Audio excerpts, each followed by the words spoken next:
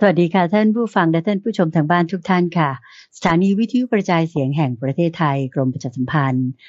ร่วมกับวัดป่าดอนหายโศกก็ภูมิใจที่จะขอนำรายการธรรมารับอรุณในช่วงของขุดเพชรในพระไตรปิฎกกลับมาพบกับท่านผู้ฟังทางบ้านกันเหมือนเช่นเคยนะคะซึ่งแน่นอนว่าเราพบกันเกี่ยวกับเรื่องของขุดเพชรในพระไตรปิฎกก็ต้องเป็นเช้าของวันเสาร์แน่นอนวันนี้เป็นวันเสาร์สุดท้ายของเดือนสิงหาคมแล้วค่ะเสาร์ที่28สิงหาคมปีพุทธศักราช2564นะคะวันนี้เป็นวันแรม5ค่ำเดือน8ปีฉลูค่ะก็หวังใจว่าท่านผู้ฟังทางบ้านทุกท่านคงเตรียมพร้อมอยู่แล้วที่จะตามดิฉันไปกราบนมัสการพระอาจารย์พระมหาไพบูลย์อภิปุโนองค์พระอาจารย์ผู้อำนวยการศูนย์ปฏิบัติธรรมของวัดป่าดอนหายโศกและท่านก็เป็นองค์พระอาจารย์ผู้จัดรายการประจำของสถานีวิทยุกระจายเสียงแห่งประเทศไทยในรายการธรรมรับอรุณทุกๆเช้าด้วยนะคะกราบนมัสการเจ้าค่ะพระอาจารย์เจ้าค่ะเชิญพรเชิญพรสาธุเจ้าค่ะทุกวันเสาร์เราก็มาพูดคุยเรื่องพระไตรปิฎกซึ่งอันนี้เป็นการบังคับตัวเองคุณใจที่พระอาจารย์เนี่ยจะต้องไปอ่านศึกษาทำความเข้าใจเพื่อที่จะมาเล่าให้ท่านผู้ฟังได้ฟังโดยท่านผู้ฟังหรือท่านผู้ชมที่ว่าก่อนจะมาฟังมาชมก็ไปอ่านมาด้วยศึกษาทำความเข้าใจบังคับตัวเองสัปดาห์ละครั้ง1 ชั่วโมงเราพบกันเพื่อที่จะแบบไม่ใช่แค่รักษาคำสอนในความที่ว่าศึกษาหาความรู้ใช่ไหมยังมาพูดคุยอภิปรายข้อนี้มีความหมายเป็นอย่างนี้หรือเป็นอย่างไรมีความหมายกี่นัยยะโอ้นี่เราจะเป็นกลุ่มบริษัทที่พระพุทธเจ้าเรียกว่าควรยกย่องเป็นบริษัทที่เลิศเพราะฉะนั้นอันนี้ก็เป็นนโยบายของหลวงพ่อดร.ศาสตร์ที่ว่าให้พระอาจารย์เนี่ยได้อ่านพระไตรปิฎกแล้วก็จึงมาชักชวนทั้งคุณเตือนใจด้วยทั้งท่านผู้ฟังทั้งหลายด้วยให้มาอ่านทำความเข้าใจในข้อนี้เราก็จะได้ประโยชน์กันโดยทุกวันเสาร์เราก็มีทางสถานีวิทยุกระจายเสียงแห่งประเทศไทยกรมประชาสัมพันธ์อันนี้ให้เวลาเราวันละ1 ชั่วโมงจึงทำให้พระอาจารย์เนี่ยกับคุณเตือนใจเนี่ยเรามีเวลาในการที่จะคุยกันได้เต็มที่ถ้าเป็นวันอาทิตย์ก็เป็นคำถามทั่วไปถ้าเป็นวันเสาร์ก็เจาะจงมาเฉพาะพระไตรปิฎกอันนี้ก็จึงทำให้การศึกษาการทำความเข้าใจของเราเนี่ยแบบไปในทางที่ดีได้นี่เราก็ขึ้นปีที่2แล้วถูกไหมเจ้าค่ะหมดไปแล้วเล่มหนึ่งหมดไปแล้วเล่มหนึ่งเพราะฉะนั้นเหลืออีกไม่มากแค่30 กว่าเล่มแล้วก็อาจจะตัดส่วนที่เป็นอภิธรรมออกเอาส่วนที่เป็นวินัยออกเอาเหลือพระสูตรตันตปิฎกล้วนๆก็10 กว่าเล่มอย่างเงี้ยนะจบไปแล้วเล่มหนึ่งนี่ก็ 10% แล้วนะเราต้องทำให้ได้เจ้าค่ะใช่ใช่ทีนี้ว่าตรงจุดนี้พอเราอ่านศึกษาทำความเข้าใจแล้วลำดับขั้นตรงนี้สำคัญว่าพอเราเรียนรู้เราก็จะรู้ว่าตอนต่อไปนี่เป็นอะไรหรือตอนก่อนหน้านี้เป็นยังไงเราไล่เรียงไปเดี๋ยวบางทีเราก็จะเจอเรื่องยากบ้างเรื่องง่ายบ้างพระอาจารย์เนี่ยอาจจะแบบว่ากระโดดไปนิดหน่อยบ้างแต่ก็จะไม่หนีจากในโครงสร้างของเขาเดิมเพื่อที่จะรักษาส่วนที่ว่าครูบาอาจารย์ในรุ่นก่อนๆเนี่ยท่านได้รวบรวมมาอย่างนี้ทั้งนี้ทั้งนั้นคือบางคนเนี่ยก็จะมีความรู้ในเรื่องต่างๆด้วยแล้วเดี๋ยวนี้อินเทอร์เน็ตมันก็สะดวกใช่ไหมถาม Google แล้วทุกอย่างมันก็ตอบมาได้บางทีมันอาจจะมีการแปลในฉบับต่างๆที่จะมีความแตกต่างไปในนัยยะบ้างตัวบทบ้างอันนี้ท่านผู้ฟังสามารถที่จะติดต่อกับพระอาจารย์ได้โดยไปที่เว็บไซต์ donhaisok.fm หรือว่าที่ Facebook Fanpage YouTube Channel พวกนี้ได้ทั้งนั้นติดต่อพูดคุยกันมาแล้วเราก็จะมาอภิปรายกันในเรื่องนี้อย่างวันนี้ก็มีนะคุณใจอันนี้คือที่เราพูดถึงว่าในสัปดาห์ก่อนๆเนี่ยเราได้พูดถึงปฏิปทา4 ข้อแล้วก็มีท่านผู้ฟังที่ได้ฟังในสัปดาห์ก่อนๆแล้วก็มีความเห็นคอมเมนต์มาในเรื่องนี้อันนี้ขอเชิญคุณเตือนใจได้เจ้าค่ะอย่างนั้นโยมก็ขออนุญาตที่จะนำคำถามที่เขาถามมาหลังจากที่ฟังเราออกรายการไปในสัปดาห์ก่อนนะเจ้าค่ะเจ้าค่ะก็คำถามมีถามดังนี้เจ้าค่ะว่าถ้ามีความเข้าใจแบบนี้จะถูกหรือเปล่านะเจ้าค่ะว่าท่านพระมหาโมคคัลลานะนั้นเป็นทุกขาปฏิปทาเพราะตอนก่อนที่ท่านจะบรรลุเนี่ยท่านมีอาการง่วงนอนแสดงว่าสมาธิของท่านเนี่ยไม่เสถียรเป็นความทุกข์จนพระพุทธเจ้าท่านได้เสด็จมาชี้แจงชี้ทางแก้ง่วง นะเจ้าค่ะแล้วก็ให้นอนแล้วก็สอนถึงการเห็นความไม่เที่ยงนะคะส่วนของท่านพระมหาสารีบุตรนั้นท่านสามารถเข้าสมาธิมีความสุขอยู่แล้วตามลำดับขั้นมีความสุขมากๆจนพระพุทธเจ้าแสดงธรรมเรื่องเวทนาว่าไม่เที่ยงณถ้ำสุกรเหมือนที่พระอาจารย์สอนตอนท้ายนะเจ้าค่ะสรุปตอนท้ายว่าท่านไหนจะเอาอะไรนำคือทุกขาปฏิปทาหรือสุขาปฏิปทาเจ้าค่ะพระอาจารย์เจ้าค่ะนิมนต์เลยเจ้าค่ะอันนี้ก็ต้องปรารภเรื่องในสัปดาห์ก่อนนิดนึงนะว่าเราได้พูดถึงปฏิปทาสี่ใช่ไหมในปฏิปทาสี่เนี่ยก็คือหลักๆก็คือสุขาปฏิปทากับทุกขาปฏิปทาประเด็นที่พูดทิ้งท้ายไว้เมื่อคราวก่อนก็คือว่าทำไมท่านพระสารีบุตรเนี่ยถึงเป็นสุขาปฏิปทาในขณะที่ท่านพระมหาโมคคัลลานะเป็นทุกขาปฏิปทาแล้วก็บรรลุเร็วทั้งคู่ใช่ไหมเจ้าค่ะท่านผู้ฟังท่านนี้ก็จึงมีความเห็นแบบนี้มาว่าจะเป็นเพราะว่าตอนที่ท่านพระโมคคัลลานะมีสมาธิยังมีการง่วงแล้วก็เลยได้บอกถึงวิธีการแก้ง่วงอยู่8ข้อที่เรามักจะเคยได้ยินกันก็มาจากตรงจุดนี้แหละเจ้าค่ะส่วนท่านพระสารีบุตรเข้าสมาธิรายละเอียดการเข้าสมาธิของท่านเนี่ยเยอะมากอยู่ในอนุปัฏฐสูตรก็เลยมีความเข้าใจว่าเพราะว่าท่านได้ความสงบอันนี้ก็มีส่วนถูกนะพระอาจารย์ว่าเจ้าค่ะมีส่วนถูกจริงๆไอ้เรื่องการเอาอะไรนำอะไรมันอาจจะทำให้เกิดสุขหรือทุกข์ก็ได้คนละแบบอันนั้นก็เป็นความเห็นส่วนหนึ่งแล้วก็อีกข้อหนึ่งที่เราเห็นชัดเจนได้คือจำนวนวันคือถ้าบอกว่าท่านพระสารีบุตรเนี่ยทำไมต้องใช้เวลามากกว่าคือตั้ง15วันเจ้าค่ะในขณะที่ท่านพระมหาโมคคัลลานะเนี่ยแค่7วันทั้งคู่บรรลุเร็วทั้งคู่นะบรรลุเร็วทั้งคู่เจ้าค่ะ7วันกับ15วันแต่ว่าทำไมท่านพระสารีบุตรใช้เวลามากกว่าเพราะว่าพระอาจารย์คิดนะว่าก็คือรายละเอียดตามในอนุปัฏฐสูตรเนี่ยคือต้องการเข้าสมาธิให้มันละเอียดหมดทุกอย่างเจ้าค่ะแน่นอนว่าอาจจะมีเห็นความไม่เที่ยงเห็นอะไรเนี่ยเห็นอยู่ละแต่ว่าสมาธิเนี่ยอยากให้มันได้ละเอียดทุกขั้นทุกตอนทุกขั้นทุกตอนตามในอนุปัฏฐสูตรก็จึงใช้เวลามากกว่าในขณะที่ท่านพระมหาโมคคัลลานะในเมื่อท่านเป็นอัครสาวกเบื้องซ้ายน่าจะใช้เวลามากกว่าโดยซ้ำใช่ไหมแต่ทำไมใช้เวลาเร็วกว่าเจ้าค่ะก็เพราะว่าไม่ใช่ว่าท่านจะใช้เวลา20วันหรือกว่านั้นไม่ได้แต่ว่าท่านก็รีบเอาให้มันเร็วเนี่ยจะเป็นอีกสมมติฐานข้อหนึ่งนะว่างั้นเนี่ยพอฉันเห็นความไม่เที่ยงอะไรต่างๆปุ๊บรรลุเลยไม่ได้ว่าต้องแบบทำอะไรให้มันละเอียดชำนาญขึ้นไปเจ้าค่ะก็จึงอาจจะเป็นทุกขาปฏิปทาก็ได้นี่เป็นอีกข้อหนึ่งเจ้าค่ะอันนี้ก็เป็นเรื่องเหมือนกับว่าเราอภิปรายกันทำความเข้าใจว่าจะเป็นอย่างนั้นได้ไหมจะเป็นอย่างนี้ได้ไงเจ้าค่ะหรือเราดูภิกษุรูปอื่นอย่างเช่นท่านพระอนุรุทธะอย่างนี้ท่านพระอนุรุทธะถ้าบอกให้คุณเดินใจหรือว่าท่านผู้ฟังลองเดาดูว่าอย่างท่านพระอนุรุทธะเนี่ยก็เรียกว่าบรรลุเร็วนะบรรลุเร็วแล้วท่านจะเป็นสุขาปฏิปทาหรือทุกขาปฏิปทาเข้าใจไหมมีการกล่าวไว้ไหมเจ้าค่ะไม่มีพระอาจารย์คิดว่าจากในข้อที่ท่านผู้ถามมานี้เนี่ยพูดถึงความที่ว่าท่านพระอนุรุทธะเนี่ยเคยไปถามท่านพระสารีบุตรว่าเนี่ยเข้าสมาธิได้ถึงขนาดว่าตรวจดูโลกธาตุ1,000เนี่ยแต่ก็ยังไม่บรรลุสักทีเนี่ยทำไมท่านก็พูดถึงจุดข้อหนึ่งว่าความฟุ้งซ่านคืออุทธัจจะเนี่ยมันอยู่ตรงที่ว่า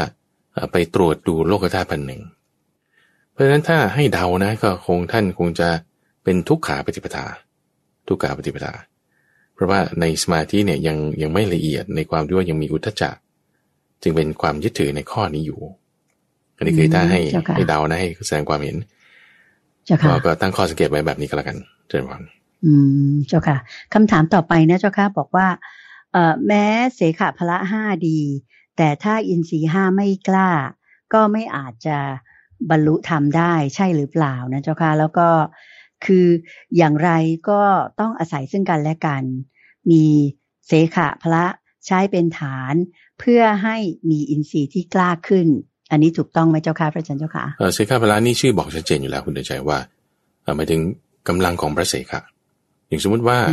คนยังไม่มีอะไรบรรลุมาเป็นโสดาบันนี่คุณบรรลุโสดาบันได้นี่ต้องมีเสขพละแน่แต่ยังไม่มีสมาธิไงยังไม่มีสมาธิหรือสกทาคามีคุณจะมาบรรลุ อนาคามีอย่างนี้หรือคนธรรมดาจะมาบรรลุอนาคามีอย่างนี้กูต้องมีเสขาพละเต็มแน่ต้องมีแน่เพราะฉะนั้นบรรลุให้เป็นเสขายังไงก็คือการบรรลุในขั้นนั้นแต่นี่จากขั้นสูงเนี่ยมันก็ต้องอินทรีย์ห้าขั้นสูงก็ต้องอินทรีย์ห้าขั้นสูงในที่นี้อินทรีย์ห้าก็จะมีส่วนที่เป็นสมาธิด้วยปัญญาด้วยก็จะเติมเต็มกันขึ้นมาเติมเต็มกันขึ้นมาเจ้าค่ะโอเคเชิญบางอันนั้นก็เป็นคำถาม2คำถามนะเจ้าค่ะที่มีให้จากการรับฟังขุดเพชรในพระไตรปิฎกของเราในสัปดาห์ที่ผ่านมาวันนี้เรามาต่อจากคราวที่แล้วเลยดีไหมเจ้าค่ะใช่อันนี้คือพอไปทบทวนในสัปดาห์ก่อนปรากฏว่าข้ามไปข้อหนึ่งคุณเดินใจข้ามไปข้อหนึ่งเรายังไม่ได้พูดข้อนี้ก็คือข้อ169อันนี้จะอยู่ในวรรคก่อนที่เกี่ยวข้องกับเรื่องของการปฏิปทาทั้ง4ข้อก็มีข้อ169ที่ข้ามไปก็จะดึงมาอธิบายในวันนี้ด้วยเราก็จะมาต่อในสัปดาห์ก่อนที่เราพูด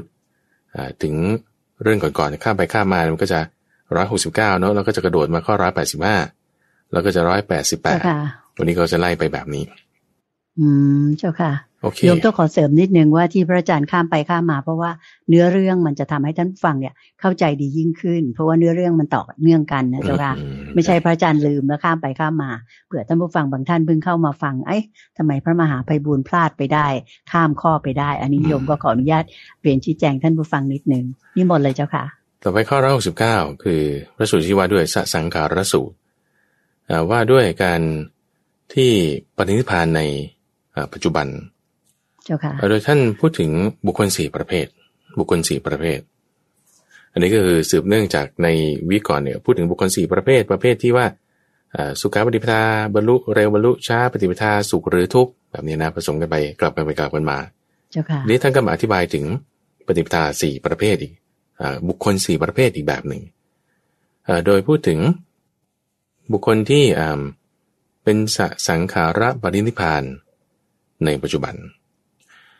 คำว่าสังขาระเนี่ยหมายถึงพระอนาคามีที่ว่าบำเพ็ญข้อปฏิบัติหรือปฏิปทาหรือกรรมฐานหรือการปฏิบัติอย่างใดอย่างหนึ่งแล้วจะบรรลุธรรมโอเคนะการที่บำเพ็ญแล้วจะบรรลุธรรมเนี่ยก็จะมีอยู่4ลักษณะท่านจะไล่ไปแบบนี้เอาพูดถึงการบำเพ็ญก่อนก็จะมี2แบบก็คือสังขาระเนี่ยหมายถึงการพิจารณาเห็นความไม่งามในกายในขณะที่อสังขาระคือการที่เข้าสมาธิให้มันลึกเป็นฌาน1 2 3 4เพราะฉะนั้นอันนี้มันจะเหมือนกันกับในข้อสุขาปฏิปทากับทุกขาปฏิปทานึกออกไหมเจ้าค่ะสุขาปฏิปทาก็คือเข้าสมาธิให้ลึกฌาน1 2 3 4ทุกขาปฏิปทาก็คือการเห็นความไม่สวยงามการเห็นความ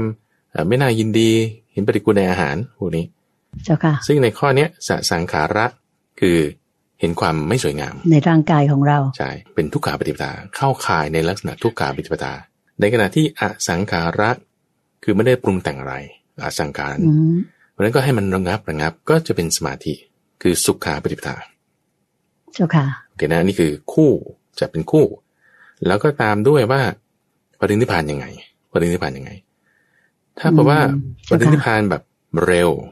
คำว่าปรินิพพานเร็วนี่เป็นศัพท์พระอาจารย์เอาใหม่ในที่นี้ท่านพูดถึงว่าปรินิพพานในปัจจุบันหรือปรินิพพานหลังจากตายแล้ว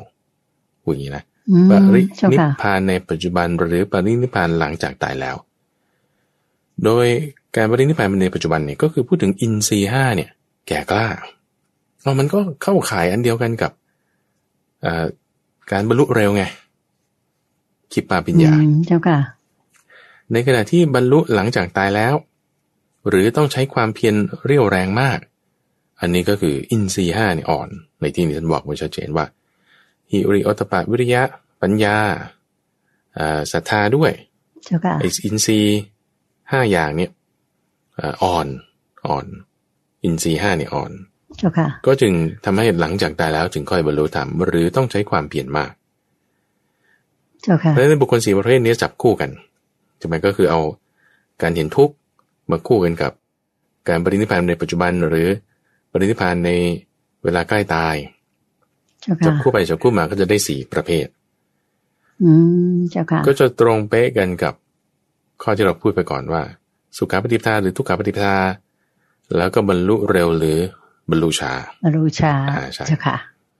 จุดนี้ที่ว่าน่าสังเกตก็คือว่าการบรรลุธรรมที่ใช้ความเพียรมากหรือในปัจจุบันก็ตามท่านใช้คำนี้ว่าพละห้าในที่นี้คือศรัทธาหมายถึงเสขพละไม่มีสมาธินะคือศรัทธาหิริโอตปะวิริยะปัญญา5อย่างอันเนี้ยมันทำให้เกิดศรัทธาวิริยะสติสมาธิปัญญาเสขพละใช่ไหมทำให้เกิดอินทรีย์5เสขพละทำให้เกิดอินทรีย์5แต่ว่าเสขพละที่ทำให้เกิดอินทรีย์5นั่นน่ะอินทรีย์5นั่นน่ะมันอ่อนหรือมันแก่กล้าเจ้าค่ะมันอ่อนหรือมันแก่กล้าอันนี้จึงเป็นคำถามที่มาในตั้งแต่คำถามแรกแล้วว่าในที่อ่อนหรือแก่กล้าเนี่ยมันมาจากเสขพละทำให้เกิดอินทรีย์5แก่กล้าหรืออ่อนแล้วก็จะทำให้เกิดการบรรลุที่ว่าในปัจจุบันนั้นเร็วหรือในเวลาต่อมาที่แบบใกล้ตายแล้วค่อยจะบรรลุเจ้าค่ะเพราะฉะนั้นคำว่าใช้ความเพียรเรี่ยวแรงเนี่ยก็คือจุดนี้ว่าคุณใส่ความเพียรเข้าไปมากในกรณีของเสขพละ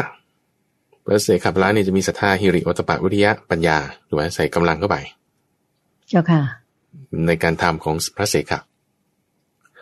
แล้วให้อินทรีย์เนี่ยมันแก่กล้าได้ไหมถ้าต้องใส่ความเพียรมากและอินทรีย์ถึงค่อยแก่กล้าอันนี้ก็จะใช้เวลานานหน่อยถ้าไม่ต้องใส่ความเพียรมากแต่อินทรีย์แก่กล้าได้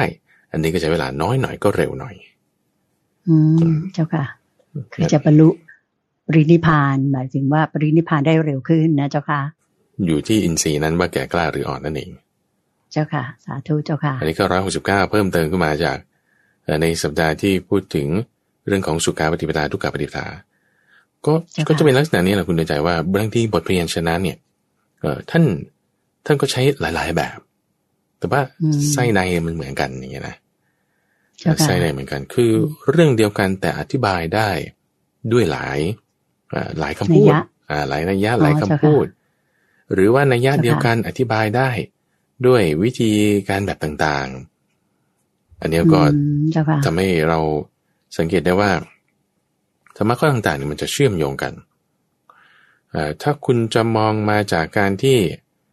ยังไม่ได้บรรลุอะไรเลยก็พูดทั่วๆไปก็จะเป็นเรื่องที่เรากล่าวมาแล้วแต่ถ้าจะมองเฉพาะในความเป็นอนาคามีก็ตรงเนี้ยที่เรากำลังพูดถึงกันเจ้าค่ะโอเคนี่คือบุคคล4ประเภทเจ้าค่ะจากอนาคามีนี้ก็คือขึ้นไปเป็นพระอรหันต์เลยใช่ใช่ใช่ถูกต้องเจ้าค่ะถัดมาเราก็จะมาต่อเนื่องกันไปจากสัปดาห์ที่แล้วนะครับนี้สัปดาห์ที่แล้วนี่เราพูดถึงเรื่องของพราหมณ์เราไม่ว่าจะวัสกลพราหมณ์ชานุโสนีพราหมณ์เราเรื่องเราเหล่านี้ที่ก็จะข้ามไปนิดหน่อยก็เอามาดึงมาพูดก่อนแล้วเพราะฉะนั้นคราวนี้เราก็จะมาพูดเรื่องอื่นๆที่เหลืออยู่ในพระสูตรนั้นก็นิมนต์เลยเจ้าค่ะเป็นเรื่องของปริภาชกเหล่าอื่นๆนี่คือในข้อ185ข้อ185ก็มีสมัยนั้นเนี่ยพระพุทธเจ้าอยู่ที่เมืองราชกฤห์ซึ่งเมืองราชกฤห์กับเมืองไวสาลีเนี่ยเขาจะเป็นเมืองที่มีเจ้าลัทธิอะไรต่างๆอยู่มากมีเจ้าลัทธิมีคนที่มีเหมือนกับข้อปฏิบัติคืออย่างทำไมพระพุทธเจ้าจะเป็นบริษัทเนี่ยถึงไปที่แคว้นมคธไปที่บริเวณที่ตรัสรู้นั่นแหละก็จะหมายเพราะว่ามันมีเจ้าลัทธิอะไรต่างๆอยู่ที่นั่นเยอะก็ไปเรียนความรู้อะไรต่างๆจะไม่ได้ไปที่สาวัตถีเพราะว่าสาวัตถีเป็นเมืองหลวงเป็นเมืองการค้าขายเป็นเมืองที่เกี่ยวกับการปกครองการค้าขายแบบนี้แต่ถ้าเป็นแบบความรู้ความอะไรเนี่ยก็จะราชกฤห์ที่นั่นตอนนั้นเนี่ยก็มีการประชุมของพวกปริภาชกมีการประชุมทั้งเจ้าลัทธิชื่อว่าอนาภาระวรธรสกุลุทายีแล้วก็ปริภาชกอะไรกันต่างๆมากมายเจ้าค่ะมีครั้งหนึ่งที่ตอนนั้นเนี่ยพวกปริภาชกเหล่านั้นกำลังประชุมกันอยู่ในหัวข้อที่ว่าสัจจะของพราหมณ์เป็นอย่างนี้อย่างนี้สัจจะของพราหมณ์เป็นอย่างนี้อย่างนี้ตัวว่าสัจจะนะคุณใจคือสัจจะเนี่ยคือก็พูดก็คือเหมือนอริยสัจอย่างนี้แหละแต่ว่าแทนที่จะพูดถึงว่าอริยสัจเนี่ยคือสัจจะของพราหมณ์ในที่นี้เขาพูดว่าลัทธิความสอนของเขาเนี่ยเป็นอย่างนี้ ซึ่งในลัทธิคำสอนของที่พวกเขาแบบกำลังพูดคุยกันอยู่เนี่ย4 ข้อเนี้ยน่าสนใจตรงนี้คุณใจจำได้ไหมในสัปดาห์ก่อนเราพูดตอบคำถามของท่านผู้ฟังท่านหนึ่งที่เกี่ยวกับว่าในหลายๆศาสนาคือไปอยู่กับคนที่เขานับถือศาสนาอื่นแล้วอยู่ด้วยความที่แบบบางทีคับข้องใจ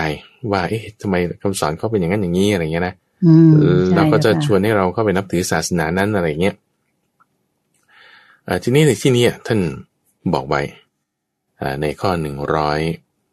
185บอกว่าสิ่งที่เหมือนกันว่าพวกพราหมณ์เนี่ยก็มีสัจจะยังไงเนี่ยพระพุทธเจ้าก็มีสัจจะงั้นเหมือนกันนะ4 ข้อนะนี่เราจะพูดถึง4 ข้อที่พวกพราหมณ์เขามีสัจจะกันยังไงเขาเข้าใจกันยังไงเขาตกลงกันว่าไงพระพุทธเจ้าก็ตกลงเหมือนเขาเลยนะ4 ข้อนี้นะนั่นคือตรงนี้ที่ว่าเอาตรงส่วนที่เหมือนส่วนตรงที่ต่างยกไว้ก่อนไม่พูดถึงส่วนที่เหมือนกันพวกคุณจะลองคิดดูนะตรงนั้นเขาแบบประชุมกันเข้ามามากใช่ไหมคนมากเมื่อถ้าสมมุติว่าไปว่าเขาทำไมคุณอย่างเงี้ยมันได้มีปัญหาเนี่ยมันไม่ได้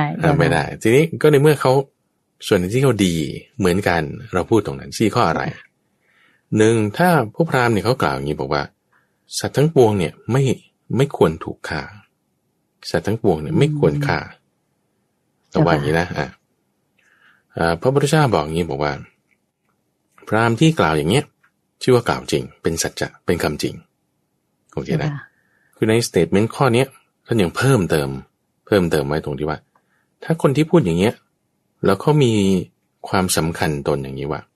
เขาไม่สำคัญตนว่าฉันเป็นสมณะหรือพราหมณ์แต่ว่าสัตว์ทั้งปวงไม่ควรถูกฆ่าไม่ใช่ว่าต้องกลุ่มนี้หรือกลุ่มนั้นแต่สัตว์ทั้งปวงโอเคนะในข้อนี้ทำให้เขาเนี่ยจะไม่สำคัญตนว่าตัวเองเหนือกว่าหรือต่ำกว่าหรือด้อยกว่าหรือเสมอกันจะไม่สำคัญตนแบบนั้นด้วยความไม่สำคัญตนข้อนี้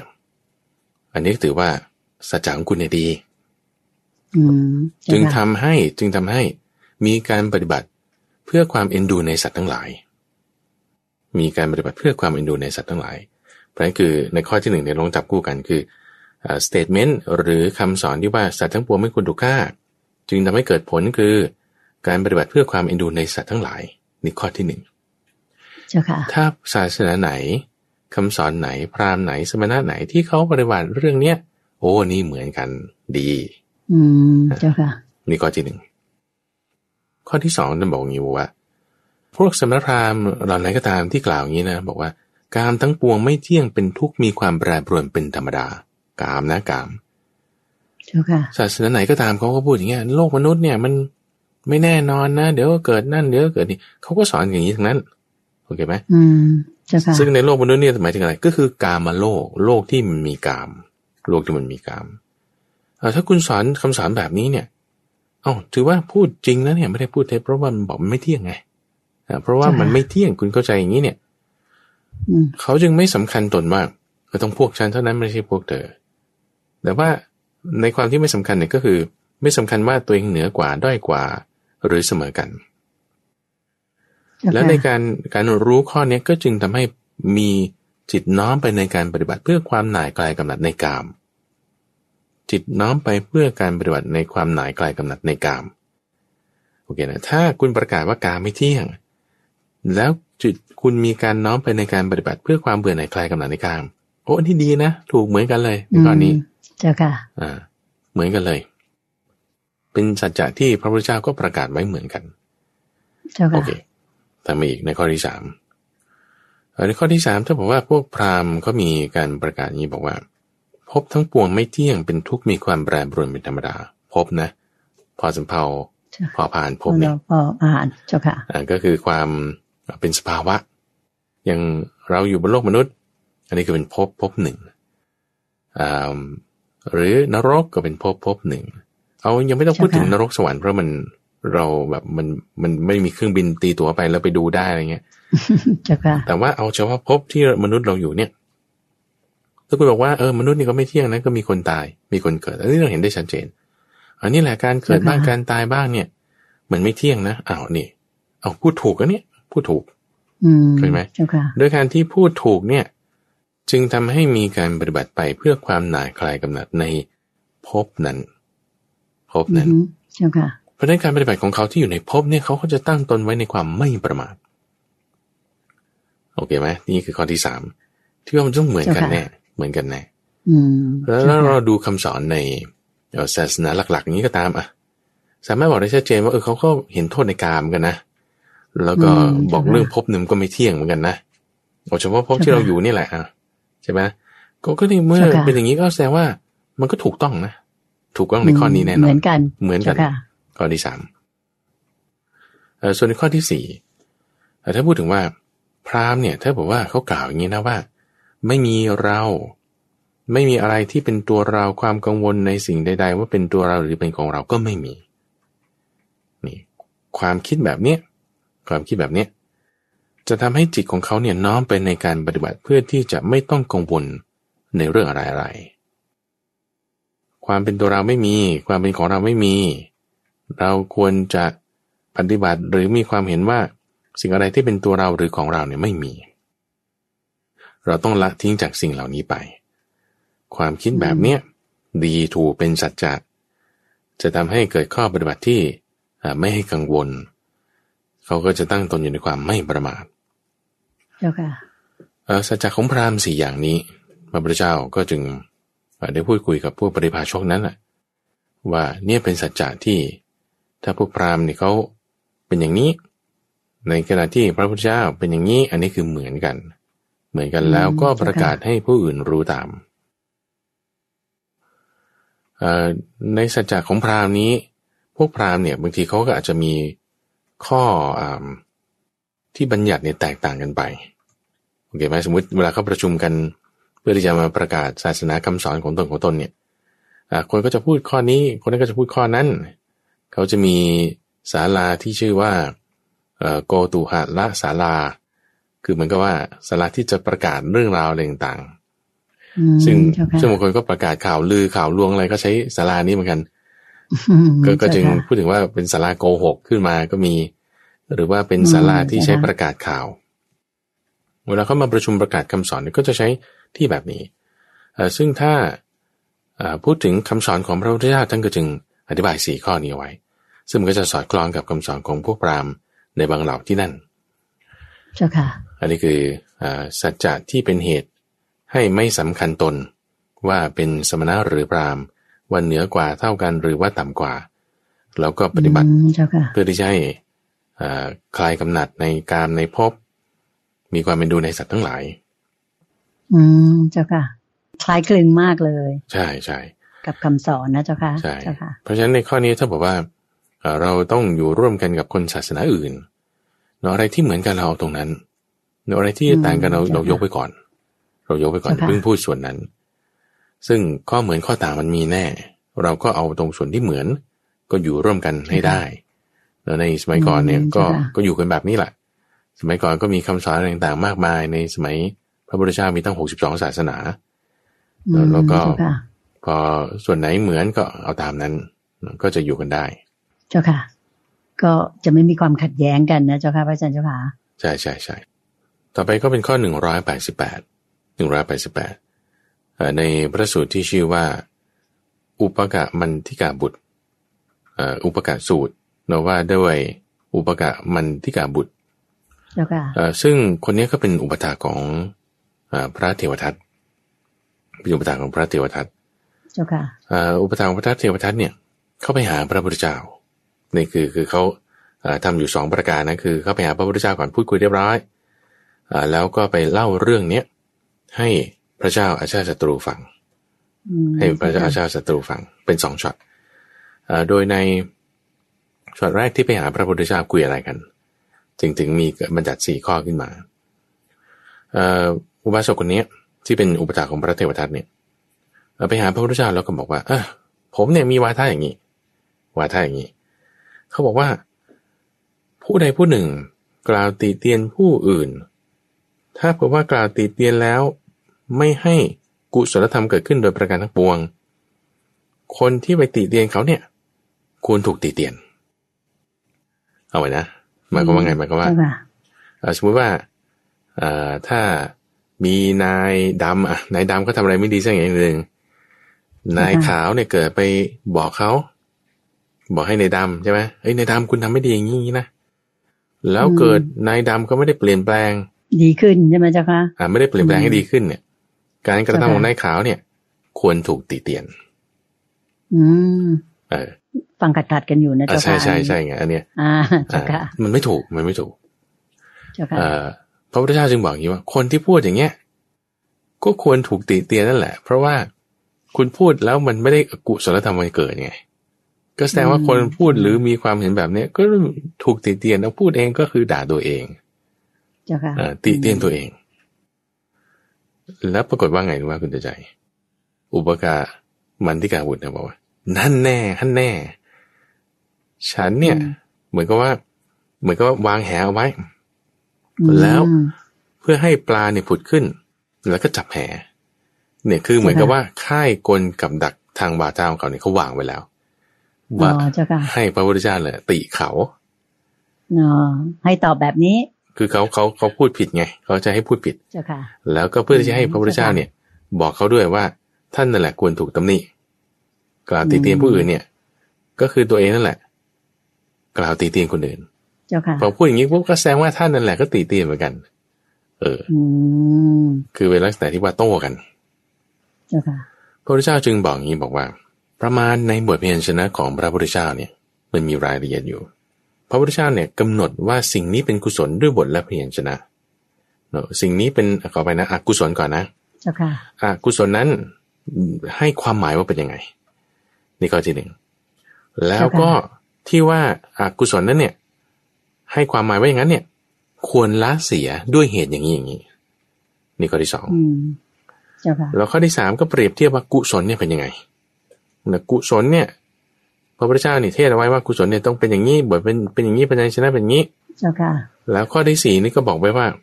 กุศลนั้นเนี่ยควรเจริญเพราะอย่างนี้นี่คือสี่ข้อสี่ข้อที่ท่านแจกแจงไว้เอาแล้วถามว่าสี่ข้อเนี้ยมันไปตอบคำถามของเขายังไงเพราะว่าเขาวางบ่วงแห่งวาทะเอาไว้อุปการมันติกาบุตรเนี่ยนะวางบ่วงแห่งวาทะเอาไว้โดยคำกล่าวที่เขาเปิดหัวมาเนี่ยนะว่าคนที่ถ้าติเตียนคนอื่นแล้วไม่ได้ให้กุศลธรรมเกิดคนนั้นน่ะควรถูกตำหนิใช่ปะไอ้สี่ข้อที่พระพุทธเจ้าอธิบายเนี่ยสามารถทำให้ไอ้เจ้าสเตทเมนต์นั้นน่ะถูกลบล้างไปได้เพราะอะไรเพราะว่าดูที่กุศลหรืออกุศลไงดูที่กุศลหรืออกุศลถ้ากุศลเกิด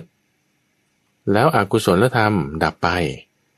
ด้วยเหตุและเงื่อนไขยกตัวอย่างเลยแล้วกันนะคุณเดชอย่างนี้สมมติว่านายดำก็ทำไม่ดีอย่างใดอย่างหนึ่งถูกป่ะนายดำทำไม่ดีอย่างหนึ่งแล้วนายขาวเนี่ยจะไปเตือนเขาเนี่ยนายขาวจะไปเตือนเขาแล้วนายดำเนี่ยเขาจะเปลี่ยนหรือจะไม่เปลี่ยนไปในทางที่ดีขึ้นเนี่ยนายขาวเนี่ยเขาแค่ไปชี้แจงว่าเฮ้ยอกุศลเป็นอย่างนี้นะไม่ดีอย่างนี้นะควรละเพราะอย่างนี้กุศลเป็นอย่างนี้นะคุณควรเจริญนะเพราะมันดีอย่างนี้ด้วยการชี้แจงสี่ข้อนี้ของนายขาวให้นายดำฟังเจ้าค่ะคุณถูกเลยคุณไม่ควรถูกตำหนิเข้าใจไหมเจ้าค่ะต่อให้นายดำเขาจะเปลี่ยนหรือไม่เปลี่ยนก็ตามไม่มีปัญหาปะเข้าใจไหมใช่ไม่มีปัญหาแต่ว่าสิ่งที่นายขาวพูดไปเนี่ยโดยบทและพยัญชนะในเรื่องของกุศลและอกุศลว่าควรละอย่างนี้ควรเจริญอย่างนี้ด้วยเหตุนี้อย่างนี้สิ่งนั้นเนี่ยมันถูกต้องไงมันควรยกย่องการเข้าไปกล่าวของนายขาวให้นายดำฟังเนี่ยควรถูกยกย่องไม่ใช่ควรถูกตำหนิเจ้าค่ะทีนี้ที่เขาขุดหลุมไว้เพื่อที่จะให้พระพุทธเจ้าเนี่ยตำหนิใช่ไหมแล้วพระพุทธเจ้านั่นแหละก็ควรถูกตำหนิไงเจ้าค่ะจะย้อนไปที่พระพุทธเจ้าอันนี้แหละก็คือบ่วงแห่งวาทะเอาไว้ท่านอธิบายไว้อย่างนี้นะบอกว่าบุคคลพึงจับปลาที่ผุดขึ้นด้วยแหใหญ่แม้ฉันใดตัวฉันเองเนี่ยก็เหมือนกันนี่แหละจับได้แล้วนี่พระพุทธเจ้าเนี่ยถูกตำหนิแล้วว่าไปตำหนิทำไมถึงว่าอย่างนี้คุณใจเพราะว่าเราต้องเท้าความนิดหนึ่งว่าอุปการมันติกาบุตรเนี่ยเป็นอุปถาของพระเทวทัตเจ้าค่ะแล้วพระพุทธเจ้าตำหนิพระเทวทัตไงเข้าใจไหมเจ้าค่ะ พระพุทธเจ้าตำหนิพระเทวทัตแล้วก็เหมือนเดิมไม่ได้แบบอะไรดีขึ้นเหมือนเดิมไม่ได้อะไรดีขึ้นก็พระพุทธเจ้าแหละควรถูกตำหนิคืออันนี้พระอาจารย์ไม่ได้พูดนะแต่ว่าคนนั้นเขาพูดนะหมายถึงในเรื่องราวเป็นอย่างนี้เนี่ยเขาก็จึงมาพูดข้อนี้คุณใจเข้าใจ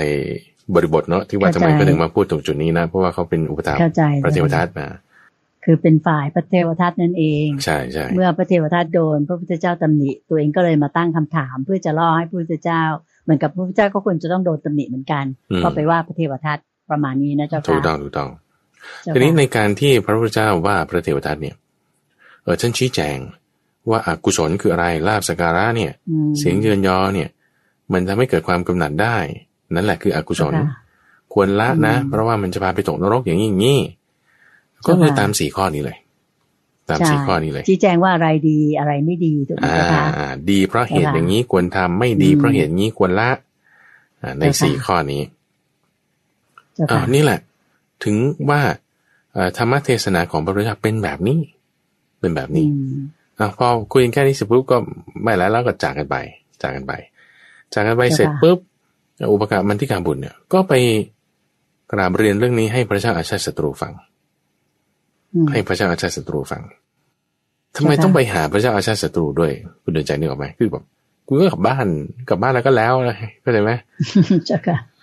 แต่ว่าเดาว่าไปหาเรื่องต่อคือไหมเจ้าค่ะพระเจ้าอาชาติศัตรูเนี่ยก็เป็นอุปถากของพระเทวทัตไงเหมือนกันก็เป็นเหมือนกันทีนี้หาพรรคพวกใช่ก็คือเหมือนกับว่าอาจจะแบบเนี่ยฉันไปเบียดเบียนพระพุทธเจ้าให้แล้วนะอันนี้พระอาจารย์คิดเอานะก็คือจะมาหาพระเจ้าอาชาติศัตรูเนี่ยเพื่อรายงานว่าเนี่ยฉันเบียดเบียนพระพุทธเจ้าให้ละไปแก้ข้อต่างอะไรให้ละแล้วท่านก็ว่าอย่างนี้แต่ว่าตอนนั้นเนี่ยคือพระอาจารย์ก็ไม่แน่ใจว่าเขาแบบไปพูดกันตอนไหนนะแต่ว่าอาจจะเป็นตอนที่คือพระเจ้าอาชาติศัตรูเนี่ยก็มีจังหวะที่กลับใจตอนที่ว่ารู้สึกว่าฆ่าพ่อเนี่ย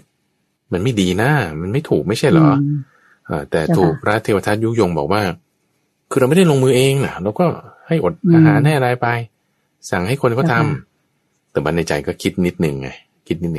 มันก็จึงทำให้เป็นอนันตริยกรรมแต่ว่าด้วยคิดนิดนึงเนี่ยเป็นอนันตริยกรรมอยู่แต่พอทำความดีต่างๆมากขึ้นแทนที่จะไปตกอบายชีมานรกมันก็ไม่ถึงขนาดนั้นไปตกนรกกลุ่มน้อยๆหน่อยเพราะไอ้ตอนที่เจตนาลงไปเนี่ยไม่ได้แบบทำเต็มที่เหมือนพระเทวทัตที่ว่ากลิ้งหินลงมาอะไรเงี้ยแต่แบบให้พระพุทธเจ้าสิ้นพระชนม์แบบนั้นเลยใช่ไหมเจ้าคะสั่งทำด้วยไม่สำเร็จจนกระทั่งมาทำเองด้วยก็ยังไม่สำเร็จแล้วก็เจตนาทำสงฆ์แต่การอะไรต่างแต่พระเจ้าอาชาติศัตรูเนี่ยจะลงมือเองไม่กล้าคิดว่าไม่ดีนะงั้นสั่งกันละกันสั่งไม่ได้สั่งตรงๆว่าคุณไปฆ่านะไม่ได้สั่งตรงๆแต่ว่าสั่งให้อดอาหารให้เบียดเบียนต่างๆให้อ้อมๆด้วยเจตนาคิดนิดนึงว่าจะให้ตายแต่ไม่ได้สั่งการเองแต่แบบอ้อมๆทีนี้ก็คงจะเป็นช่วงนี้แหละพระอาจารย์ว่านะว่าก็แบบมีตะกิดตะขวงใจหรือในจังหวะที่พอพระเทวทัตเนี่ยถูกธรณีสูบไปแล้วแต่คิดว่าน่าจะยังไม่ถูกธรณีสูบพอจังหวะที่ว่าถูกธรณีสูบไปแล้วเนี่ยโอ้พระเจ้าอาชาติศัตรูนี่กลับใจได้เลยว่าโอ้เราจะโดนไหมเนี่ยคือจึงแบบว่ามีความกังวลใจในเรื่องราวแบบนี้มากอันนี้ก็จึงเป็นพระสูตรที่พระอาจารย์เอามาให้ฟังในช่วงครั้งพระสูตรเมื่อสัปดาห์ที่แล้วนี่เองคุณใจเรื่องของสามัญญผลสูตรว่าพระเจ้าอาชาติศัตรูเนี่ยสะดุ้งอยู่เรื่อยแบบตกใจกลัวอยู่เรื่อยว่านั่งสมาธิเนี่ยนั่งไม่ได้นะพอหลับตาลงปุ๊บมันจะนึกถึงเรื่องที่แบบตัวเองทำไม่ดีเอาไว้แต่มีอยู่วันหนึ่งสบายใจมากๆเลยดวงจันทร์แจ่มกระจ่างเป็นคืนวันออกพรรษาอากาศเย็นสบายควรจะไปฟังเทศฟังธรรมอะไรดีนะคือพอตั้งแต่พ่อตายคือแบบไม่กล้าเข้าไปหาพระพุทธเจ้าพระเจ้าอาชาติศัตรูเนี่ยเพราะว่าด้วยความที่ว่าละอายพ่อนี่นับถือพระพุทธเจ้าแต่ว่าตัวเองเดินมาทำอย่างนี้ก็เลยละอายไปหาสมณะองค์นั้นสมณะองค์นี้สมณะองค์นู้นไม่ได้คำตอบไม่ได้ความสบายใจปีติอะไรคือคำถามอะไรที่ถามไม่สามารถ address ได้ไม่สามารถตอบได้ก็เลยสุดท้ายเนี่ยหมอชีวก็ชวนกันไปหาพระพุทธเจ้าก็จะเป็นที่มาในสามัญญผลสูตรนั้นที่ให้ฟังไปเมื่อสัปดาห์ที่แล้วที่มาในที่นี้พูดเรื่องนี้ไปเพราะว่าอุปการมันที่การบุตรเนี่ยก็มาหาเล่าเรื่องนี้ให้พระเจ้า อาชาติศัตรูฟังพระเจ้าอาชาติศัตรูเนี่ยโกรธไม่พอใจไอ้หมอนี่ก็เลยโอ้ยไอ้ลูกชาวนาเกลือทำไมอวดดีปากกล้าบังอาจไปเบียดเบียนลูกรานพระพุทธเจ้าอย่ามาเจอเราอีกผิดคาดเลยนะเจ้าค่ะผิดคาดเลยนึกว่าจะได้หน้านึกว่าจะแบบว่าทำให้ความพอใจให้เกิดขึ้นไปเบียดเบียนให้แล้วอะไรต่างๆถูกไล่หนีเฉยก็จะอยู่อะไรก็หนีเลยก็หนีก็ไม่อยู่แล้วก็ไปเลยก็คือคิดว่าช่วงนี้แหละที่ว่าอาจจะแบบท่านเริ่มกลับใจนะเจ้าค่ะกลับใจละคือได้ขึ้นครองราชย์อยู่แล้วล่ะหรือว่าพระเจ้าพิมพิสารเนี่ยส่วนคนแล้วล่ะแล้วก็อาจจะเป็นช่วงที่ก่อนพระเทวทัตเนี่ยถูกธรณีสูบอาจจะทำสงฆ์แต่งกันไปแล้วและช่วงนี้อาจจะเป็นอย่างนั้นคิดว่าอย่างนี้นะเป็นข้อสันนิษฐานข้อสังเกตเจ้าค่ะเพราะฉะนั้นเวลาเราดูกลับมาข้อนี้คุณใจสมมติเราเห็นใครสักคนหนึ่งเขาทำไม่ดีสักอย่างใดอย่างหนึ่งโอเคเนาะที่สัปดาห์ที่เราก็ตอบคำถามนี้ไปนะในช่วงของตามใจท่านนะที่พูดถึงว่าเราจะเข้าไปเตือนเขาดีไหมจำได้ไหมสัปดาห์ก่อนที่ว่าเราจะเข้าไปเตือนเขาดีไหมเห็นเพื่อนทำไม่ดีหลงทางผิดอะไรอย่างนี้นะเจ้าค่ะพูดหลักธรรมคือมันแน่นอนอย่างหนึ่งนะว่าคนที่ผิดศีลเนี่ยแล้วพอเราพูดเรื่องถูกศีลเนี่ยเขาจะไม่พอใจโอเคเอาใหม่นะสมมติเรามองกลับกันก็ได้ถ้าอย่างพระมหาไพบูลย์ไม่กินข้าวเย็นถ้ามีคนมาชวนกินข้าวเย็นเนี่ยมาอะไรเข้าใจไหมคือเราจะแบบเราจะไม่พอใจหนุ่มคุณมาชวนกินข้าวเย็นเนี่ยก็จะไม่กินข้าวเย็นแต่สมมุติว่าถ้าคนที่เขากินข้าวเย็นอย่างเงี้ยเขาก็จะชวนกันไปกินข้าวเย็นแต่มีไอ้ผู้หมอหนึ่งบอกว่าเฮ้ยอย่ากินข้าวเย็นเลยวันนี้อะไรคุณพูดอะไรเขาจะไม่พอใจเขาจะไม่พอใจเขาก็ฉันกินข้าวเย็นเป็นปกติหรือฉันกินเหล้าเป็นปกติฉันกินเหล้าเป็นปกติทุก6 โมงเย็นเนี่ยตั้งโต๊ะละเปิดละจัดแก้วมาละ6 โมงเย็นนี่เป็นเวลาดีแต่พอแม่ถูกบอกอย่ากินเลยเนี่ยมันจะไม่พอใจมันจะเคืองขึ้นมาทันทีมันจะเคืองขึ้นมานะเจ้าค่ะใช่เจ้าค่ะทีนี้เราเวลาเราพูดเรากล่าวเนี่ยถ้าเพราะว่าเราพูดเรากล่าวแล้วเกิดความที่ว่าจะขัดเคืองในจิตของเขาเนี่ยเราจะพูดในลักษณะไหนก็ต้องคิดไงอันนี้คือที่เราพูดไปเมื่อสัปดาห์ที่ก่อนในช่วงของตามใจท่านเนาะเจ้าค่ะจุดหนึ่งที่เราพูดได้ก็คือในข้อนี้เลยในอุปการสูตรนี้ที่ว่าคุณก็พูดหลักธรรมไงหลักธรรมโดยหลักธรรมเนี่ยก็อย่าไปน้อมเข้าสู่ตัวเขาหรือตัวเราพูดหลักธรรมว่าเป็นอย่างนี้อย่างเงี้ยนะแล้วเวลาที่พูดนั้นก็หาจังหวะพูดในลักษณะที่ว่าเขาจะรับฟังหลักธรรมนี้ได้เจ้าค่ะอันนี้ก็จะเป็นการเตือนกันที่ถูกต้องนะไม่มีปัญหาเจ้าค่ะเจ้าค่ะก็คือเวลาจะเตือนใครก็ควรจะดูกาลเทศะเหมือนกันนะเจ้าค่ะพระอาจารย์ไม่อย่างนั้นคำเตือนของเราก็อาจจะมาทำให้ตัวเราเองได้รับอันตรายหรืออะไรก็ได้หรือเขาอาจจะไม่ฟังเราเลยเพราะว่าเขาจิตใจไม่ต้องการรับฟังคำพูดเหล่านั้นเพราะไปขัดเขาถูกไหมเจ้าคะเรื่องบานใจเจ้าค่ะถัดมาในข้อ189ชื่อพระสูตรว่าสัจฉิกะกรณียสูตรคือกิจที่ควรทำให้แจ้งกรณียคือกรณียกิจเนาะกิจหรือว่าธรรมะก็ได้ธรรมะที่ควรทำให้แจ้งธรรมะที่ควรทำให้แจ้งซึ่งคำนี้สัจฉิกะเนี่ยคำนี้นะเราจะเจอในอริยสัจสี่ข้อที่3ทุกข์ใช่ไหมเป็นของควรกำหนดรู้นี่คือปริญญายะสมุทัยเป็นของควรละนั่นคือปหานะนิโรธเป็นสิ่งที่ควรทำให้แจ้งคือสัจฉิกะคำนี้เลยสัจฉิกะส่วนมรรคเป็นสิ่งที่ควรทำให้เจริญนั่นคือภาวินาภาวนาภาวิตาเจ้าค่ะเพราะเรามาดูในข้อที่3ว่านิโรธคือความดับไม่เหลือของทุกข์เรายกข้อนั้นไว้แต่ว่ากิจที่ควรทำเนี่ยคือควรทำให้แจ้งควรทำให้แจ้งมีอยู่4ข้อในที่นี้ท่านพูดถึง4ข้อเจ้าค่ะซึ่งจริงมันเป็นคนละอย่างกับนิโรธแต่ว่าจะพูดถึง4ข้อนี้ก่อน1สิ่งที่ควรทำให้แจ้งด้วยกาย2สิ่งที่ควรทำให้แจ้งด้วยสติคือการระลึกได้3สิ่งที่ควรทำให้แจ้งด้วยจักษุคือตาและ4สิ่งที่ควรทำให้แจ้งด้วยปัญญา โอเค4อย่างที่ควรทำให้แจ้งด้วย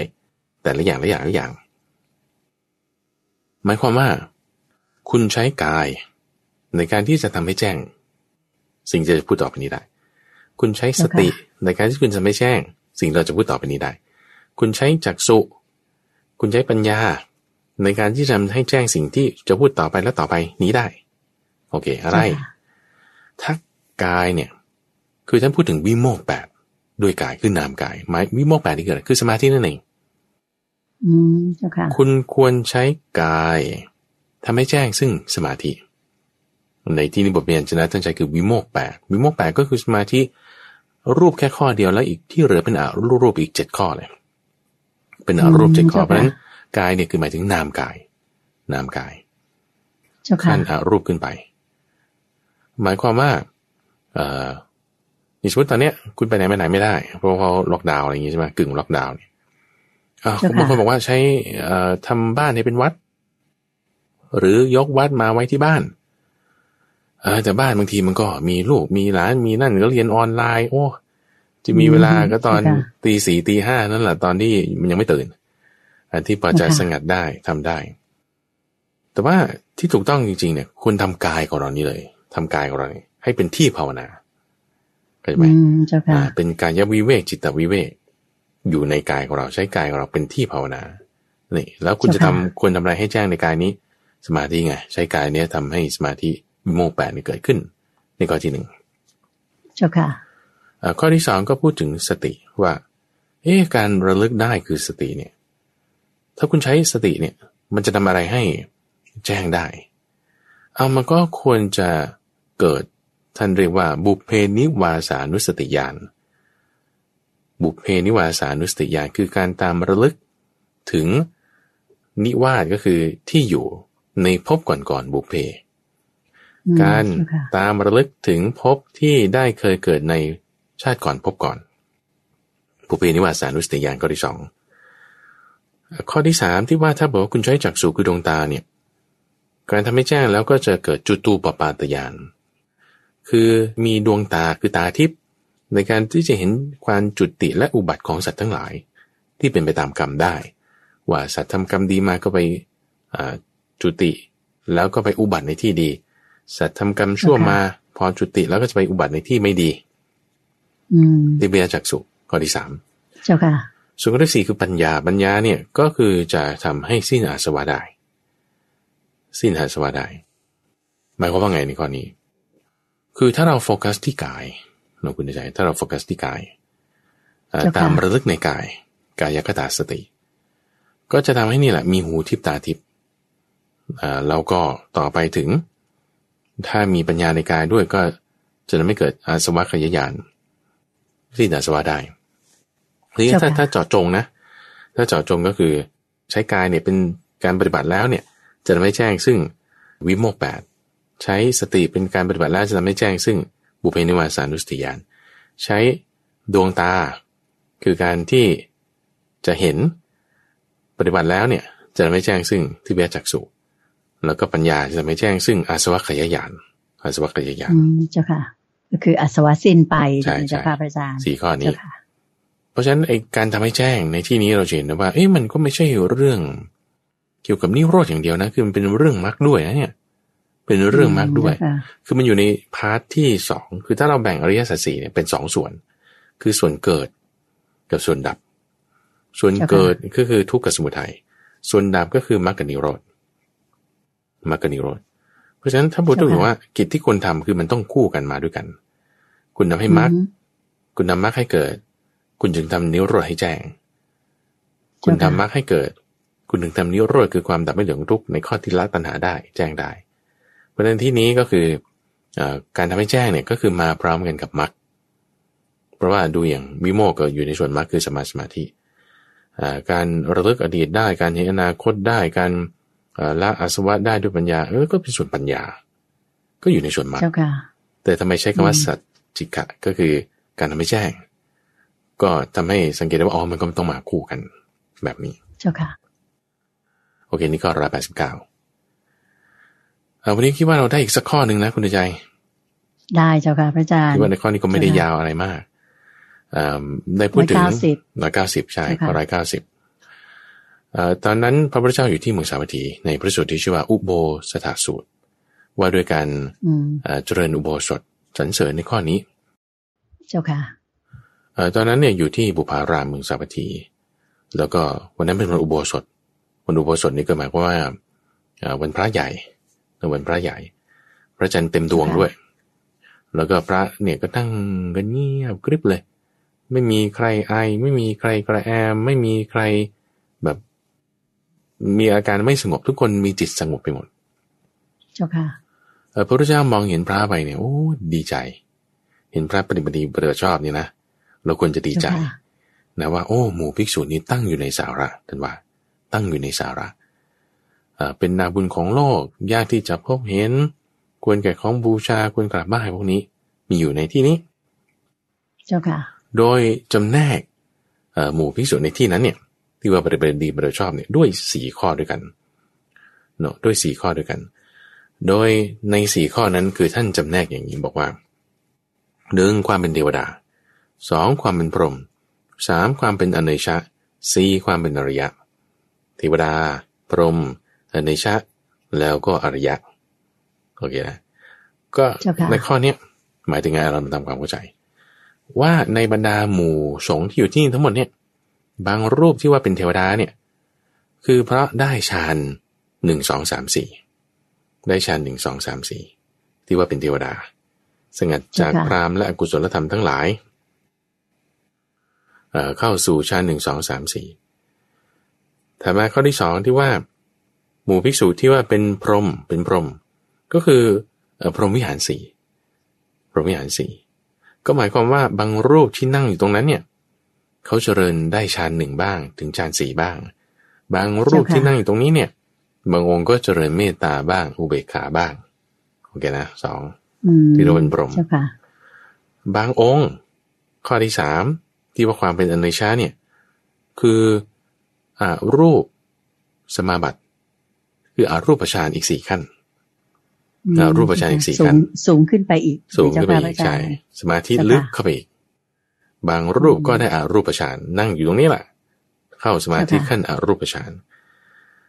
ส่วนข้อที่4คือความเป็นอริยะก็หมายความว่ารู้อริยสัจ4แสดงว่าอย่างน้อยก็เป็นโสดาบันหรือเป็นโสดาบันเพราะฉะนั้นคือมีภิกษุที่มีคุณสมบัติแบบเนี้ยอยู่ณที่นั้นเจ้าค่ะเอามาตั้งข้อสังเกตตรงนี้หนึ่งคุณใจว่าแล้วคนที่เขามีเมตตาแล้วเขาจะเป็นอริยะได้ไหมหรือคนที่เข้าฌาน1หรือฌาน4หรือฌาน8อยู่เงี้ยแล้วเขาจะเป็นอริยะได้ไหมหรือเขาจะเจริญเมตตาไปพร้อมกันได้หรือเปล่าโยมว่าได้นะเจ้าค่ะได้นะพระอาจารย์ก็คิดว่าน่าจะได้เจ้าค่ะน่าจะได้เพราะฉะนั้นมันก็จะมีส่วนที่น่าจะโอเวอร์แลปกันอยู่บ้างเจ้าค่ะน่าจะมีส่วนที่โอเวอร์แลปกันอยู่บ้าง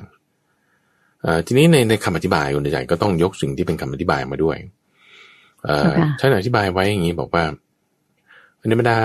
บุคคลเหล่านี้ที่ว่าเป็นถึงความเป็นเทวดาอยู่หมู่ภิกษุอะไรต่างๆเนี่ยคือเข้าสมาธิแล้วก็พอหมุนจิตกลับจากสมาธินั้นเนี่ยก็จึงบรรลุอรหัตผลได้